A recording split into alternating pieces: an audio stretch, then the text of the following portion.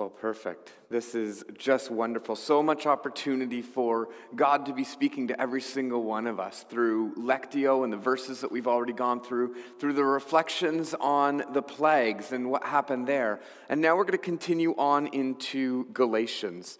And this sermon series has been taking us through Galatians a little bit slower than I thought, but there is so much here. And I just want to remind you of what the church in Galatia was and how it compares to us here. So the church in Galatia was a fairly new expression of the body of Christ. And they were going in a direction that was devoted to the mission and the purpose of Jesus, but there were people that were trying to infiltrate them, people that were of older traditions, trying to infiltrate them and to pull them back into the old way of doing things. And today, as Promise Church, we are a fairly new church. We are a fairly new expression of the body of Christ. And there are traditions that and ways that many of us have grown up or had a lot of experience with the way that church is. And from there, we get pulled back into the older way of doing things. And it's not so much that it was wrong, because it wasn't wrong, but that the Promise Church has a call and a direction that is unique to it. And so today we're going to start off in prayer, and then we're going to read Galatians 2:15 to 18, and then we'll continue with the discussion. So let me pray. God, I'm so thankful for your word and the power of your word. I'm thankful that already in service, that through worship and music, through worship and reading scripture together and contemplating what you're saying to us, through listening and reflection in the kids' time, that you have already been speaking to us. God, I pray that in this time that we would be able to hear from your word even more, that you would continue to shape us and make us. In Jesus' name, amen. Galatians chapter 2, verse 15 says, "We ourselves are Jews by birth and not Gentile sinners. Yet we know that a person is not justified by the works of the law, but through faith in Jesus Christ. So we also have believed in Christ Jesus in order to be justified by faith in Christ and not by works of the law, because by works of the law no one will be justified. But if in our endeavor to be justified in Christ, we too were found to be sinners, is Christ then a servant of sin? Certainly not. For if I rebuild what I tore down, I prove myself to be a transgressor." So over the past few weeks, we've been talking about controversy and talking about how the Galatians is a book responding to that traditional group coming in, responding to the controversy, and it was written by Paul just over 2,000 or under 2,000 years ago. And so today we're going to take a moment to consider the validity of controversy in the church. But before we dig into that, we really just need to make sure that we don't hit two common cultural mistakes that are going to be covered in Scripture, and we're just going to dig into them really fast in our introduction. The first danger that we run into is the danger that thinks that all angles are valid. That we just tolerate all kinds of thought and all kinds of angles and everything holds true and it's just valid and you have your view and I have my view and they're all valid and they somehow just work together. That just isn't true. It can't work. Not every angle is still talking about truth. And I mean, when we consider the past year, we were able to discover that through media and through the media wars that are happening, we're able to discover that absolutely there are stories that just don't fit together. And so that happens. Now, I've been reading a lot of John Piper and N.T. Wright, who actually disagree specifically, very specifically on this passage. And we're going to dig into that today. And the conflict is that how do we say these people don't agree with each other? And what do we do with that? So our metric as Christians for truth is rooted in Scripture and in our hope of Jesus' return. Our metric for all truth is rooted in Scripture and our hope in Jesus' return. For us to navigate controversy, we must root in the truth of Scripture. Okay, if we don't root our understanding in the truth of Scripture, our faith will be ripped to shreds. It will be destroyed. It does not work.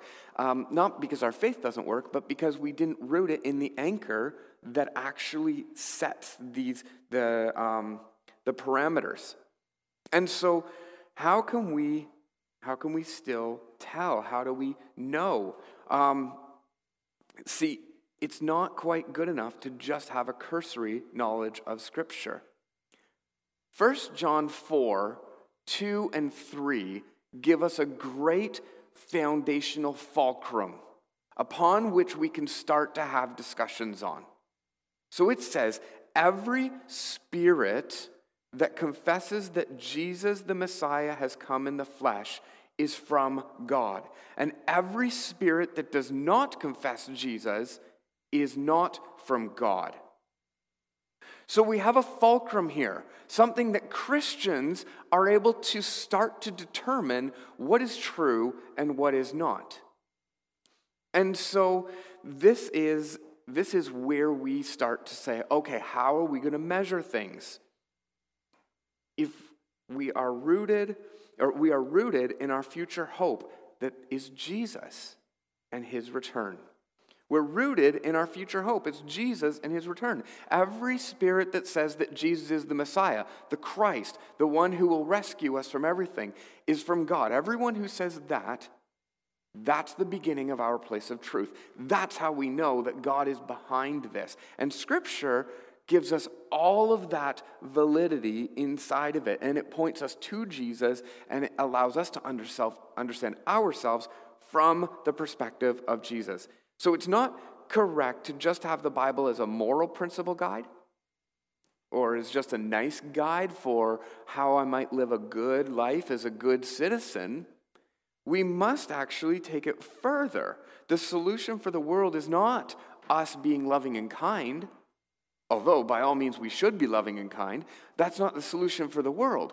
The solution for the world, the truth of the world, is Jesus is returning.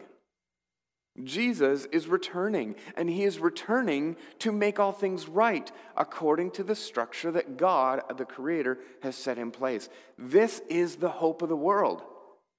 So, we lead people to the hope by being kind and loving and nice. God says that his mercy leads people to repentance. And so he is allowing for people to come to him. So we lead people to the truth, the hope. But when Jesus returns, that is the fulfillment of the hope, that return that he is making all things right. So the hope of our world is Jesus. Full stop. For the Christian, we can't just say, oh, well, everything is valid. We actually measure it by, does this look towards the hope, which is Jesus Christ? Does it actually say God is involved? Because that's where we go. The second danger that Christians face is actually on the complete opposite side of the spectrum. It's the side where we say we have the corner on truth and that we think that there is only one way of looking at something. There is only one way. And this is it. This is the one thing. And therefore we have all of everything sorted out. And so that's really, really important. And what that does is we actually shrink our view of God when we do that. Our argumentation says, oh, well, there's only one truth. And then what follows is the subtle hint that says, and I fully know it.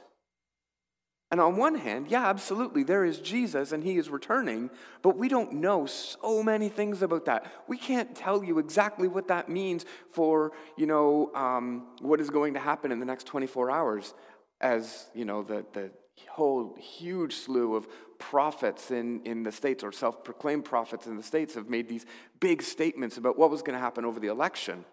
And clearly they misheard, or something happened there. I'm not sure. But you get this whole thing where it's like, wait, we don't have that absolute corner on truth and every single detail. Let me look at Scripture again. 1 Corinthians 8, 1-3 says, knowledge puffs up, but love builds up. If anybody imagines that he knows something, he does not yet know as he ought to know, but if anybody loves God, he is known by God. You come to a place in the second mistake where you think that you fully know God.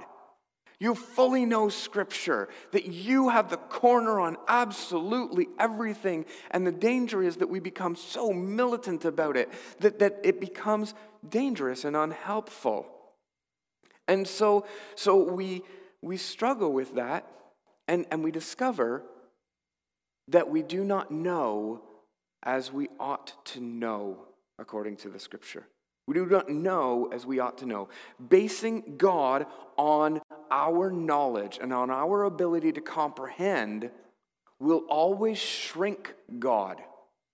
It will always shrink our understanding of God, because if the construct of God can fit inside of my feeble mind, it's not big enough. So, how do we expand our view of God? Well, the verse actually tells us we pursue the love of God. If anybody loves God, he is known by God. And so we pursue the love of God, and we measure everything by Jesus' return. And so here, in that place, God is able to do his work of expanding our understanding of him. God is to be explored, to be discovered, and to be pursued.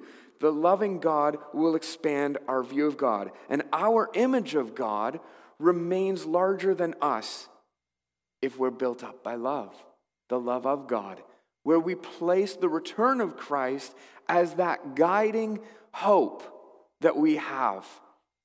And we say, God, with your plan, what you're doing, allow us to navigate in love.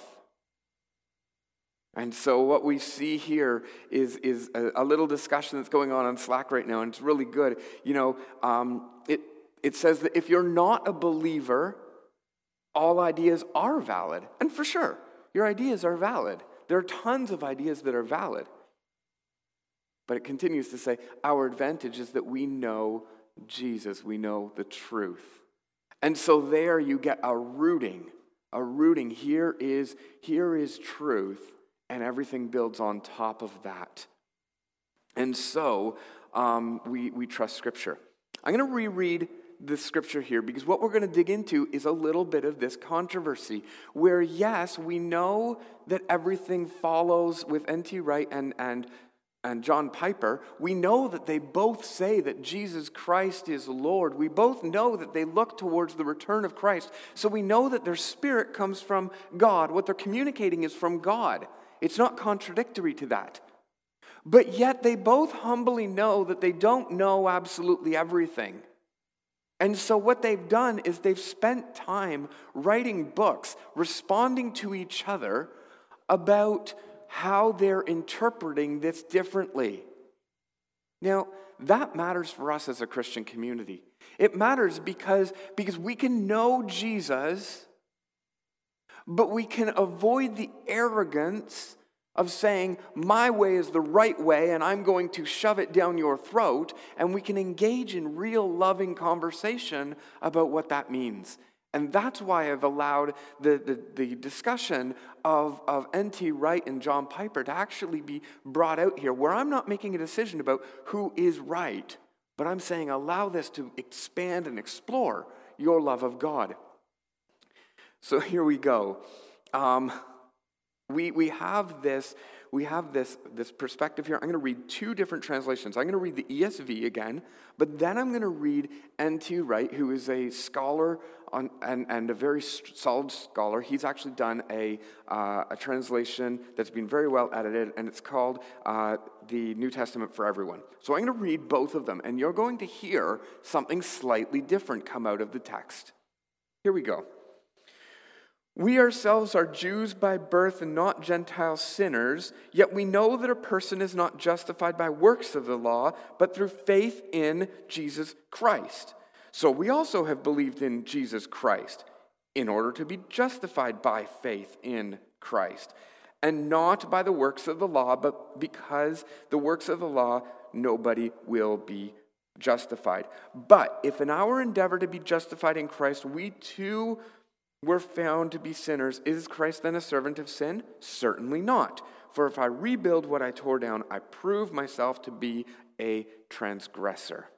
So, let me read you now N.T. Wright's translation. We are Jews by birth and not Gentile sinners. But we know that a person is not declared righteous, notice the difference, by works of the Jewish law, but through the faithfulness of Jesus, the Messiah. That's why we too believed in the Messiah, Jesus, so that we might be declared righteous on the basis of the Messiah's faithfulness, and not on the basis of the works of the Jewish law. On that basis, you see, no creature will be declared righteous. Well then, if seeking to be declared righteous in the Messiah, we ourselves are found to be sinners, does it make the Messiah an agent of sin? Certainly not. If I build up once more the things which I tore down, I demonstrate that I am a lawbreaker. So the first thing I want to do is I want to acknowledge that both of these translations are both acknowledging the hope in Jesus. And yet they have different ways of talking about much the same thing. So, the challenge in the text, is being declared righteous a result of total inclusion, like N.T. Wright's translation says? It's based on something else that's already happened, like Jesus' faithfulness to mission? The marker of the Christian faith would become the faithfulness of Jesus? Or is being justified the right of entry, the English Standard Version? Is it that a person is declared righteous by the fact that they have done something, like they put faith in Jesus? Or a Christian is being accepted because, by a court ruling and needs to be shown by another marker, like the fruits, like circumcision? And so this is the question. How is a person declared righteous? Are they declared righteous because of Jesus' faithfulness to his mission? Or are they justified and allowed to come in because of their faith in Jesus? So it's historically and clear and agreed upon by both parties that the Jews knew that God had chosen them and that they had already belonged to God. For them, being declared righteous was about showing that they were in God's family. They were included in God's family by acting in accordance with Torah, the law. They would act according because they were included. So this is the expectation of all Jews, to act according to the law, Torah, to show others that they're part of the promise. For N.T. Wright, in his understanding, Paul's saying that the Gentiles are in and they're declared righteous because of Jesus' faithfulness to Torah. In other words, you remember the argument last week about table fellowship? The person is fully included because of the faithfulness of Jesus. So they're able to take part in everything in the community. N.T. Wright concludes that the active participant in making us righteous is Jesus. Jesus is the one who makes us act righteous, and it's Jesus alone. According to N.T. Wright, the good news is Jesus is Lord of the entire earth. He says it's a multinational, it's global inclusion. And the message is loud and clear that Jesus is Lord. And that sounds good, right? And that is right. Jesus is Lord. And so God has provided an option. If you don't like the type of kingdom where God dictates the way that things are going to be, if you don't like that type of kingdom, you actually can opt out. You don't need to accept Jesus as your Lord, and you can continue to be your own Lord of your own world. But it doesn't change the fact that Jesus is Lord and Jesus does rule. And so your justification in front of God is the sign that you're included, and it's based on the faithfulness of Jesus. If you trust the faithfulness of Jesus, if you say that is the kingdom, that is the way that I want things to look in the world, the way that Jesus lived, the way that Jesus died, the way that Jesus was resurrected by the power of the Holy Spirit, the way that evil was overcome, that's what I want to see in the world, and I trust Jesus to come back and do it again, that is what works. That is what brings you into salvation. But John Piper says, whoa, that's a little bit off here. The traditional marker of inclusion since the Reformation has been faith alone. You are included by faith alone, Scripture alone. And we get these statements. The traditional marker of inclusion is actually found in the ESV. It's argued by John Piper. And when we look at John Piper's stance, we see that we're justified by our faith in Jesus. Justification is according to Piper, the sign of entry. It's what you do. You are saved because you put faith in Jesus. You believe in Jesus. It's what you do. And John Piper directly counters right by saying the idea that Jesus is the Messiah might not be good news to you.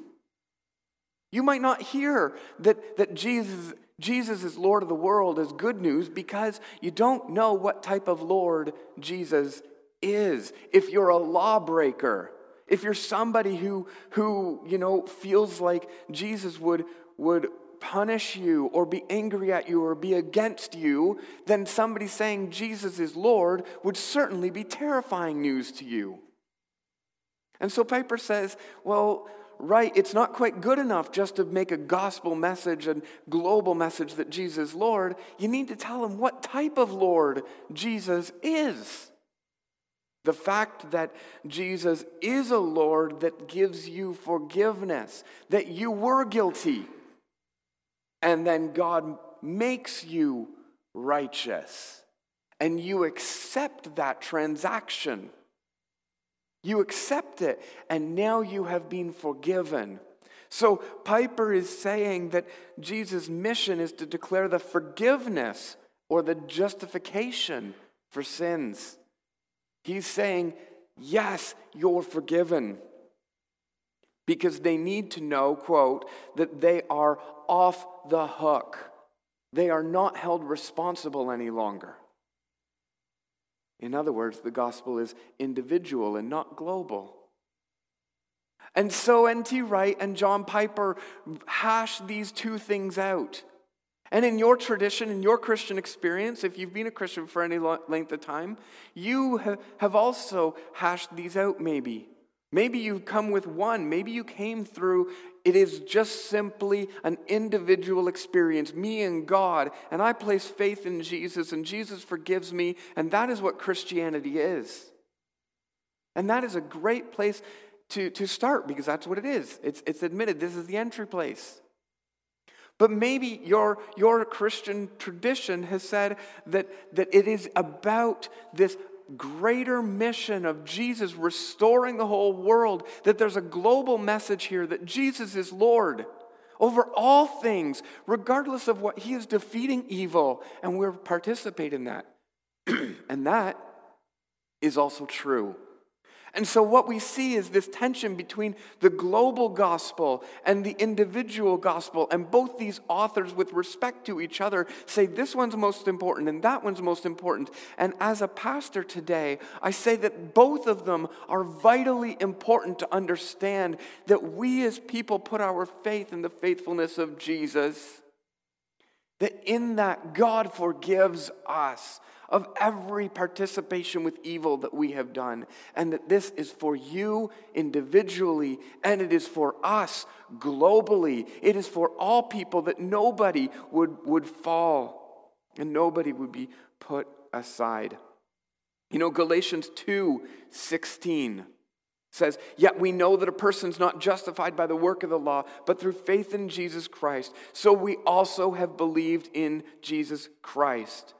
And in N.T. Wright's translation, it says, "But we know that a person is not declared righteous by works of the Jewish law, but through the faithfulness of Jesus the Messiah." That is why we too believed in the Messiah, Jesus. Paul's saying that our actions in believing in Jesus allow us to be entered in, declared righteous, and justified by faith in the faithfulness of Christ. Both of them, both our theologians, N.T. Wright and John Piper, are saying that and coming at it from an individual perspective and a global perspective. And they're saying that in this message is the hope of the world. The hope of the world is not based in, our economy opening up again. It's not based in who's running our government, whether our head of the government in Canada is incompetent or the greatest person in the world. Our hope is in neither of those things. As Christians, our refreshing hope is in Jesus Christ. We know that. We know that. And so we look at this. It's the continued action that we place faith in is Jesus' faithfulness. We continue to show that we are included by our continued faith in Jesus' faithfulness. And that's what we do. We show that we're included by our continued faith in Jesus' faithfulness. So for some of us, we've struggled right now. Since Christmas has been a hard, dark time for some of us. And it's been a time that we feel like, when will we resume life again? And I've heard it.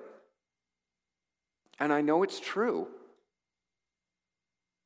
But our faith, our unwavering resolve is that because Jesus has been faithful to everything that God has put out, because Jesus was actually the example, that he actually died on a cross, and he actually was raised again to life by the power of the Spirit. And he said that he's going to return. And all of the testimony of God has been faithful. Why would I doubt God now?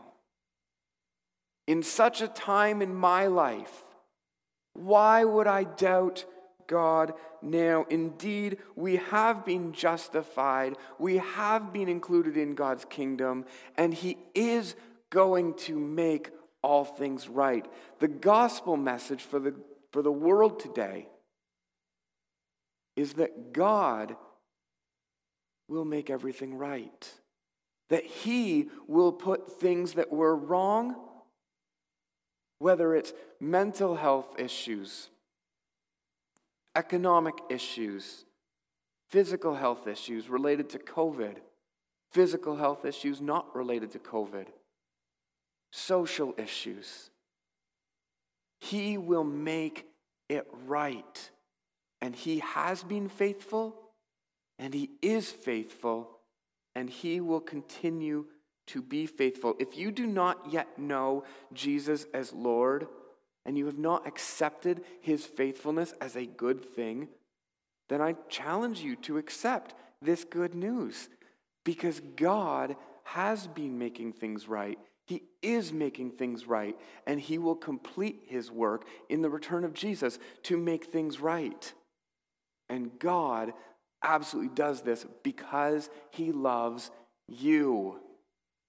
It is a global message, and it's an individual message.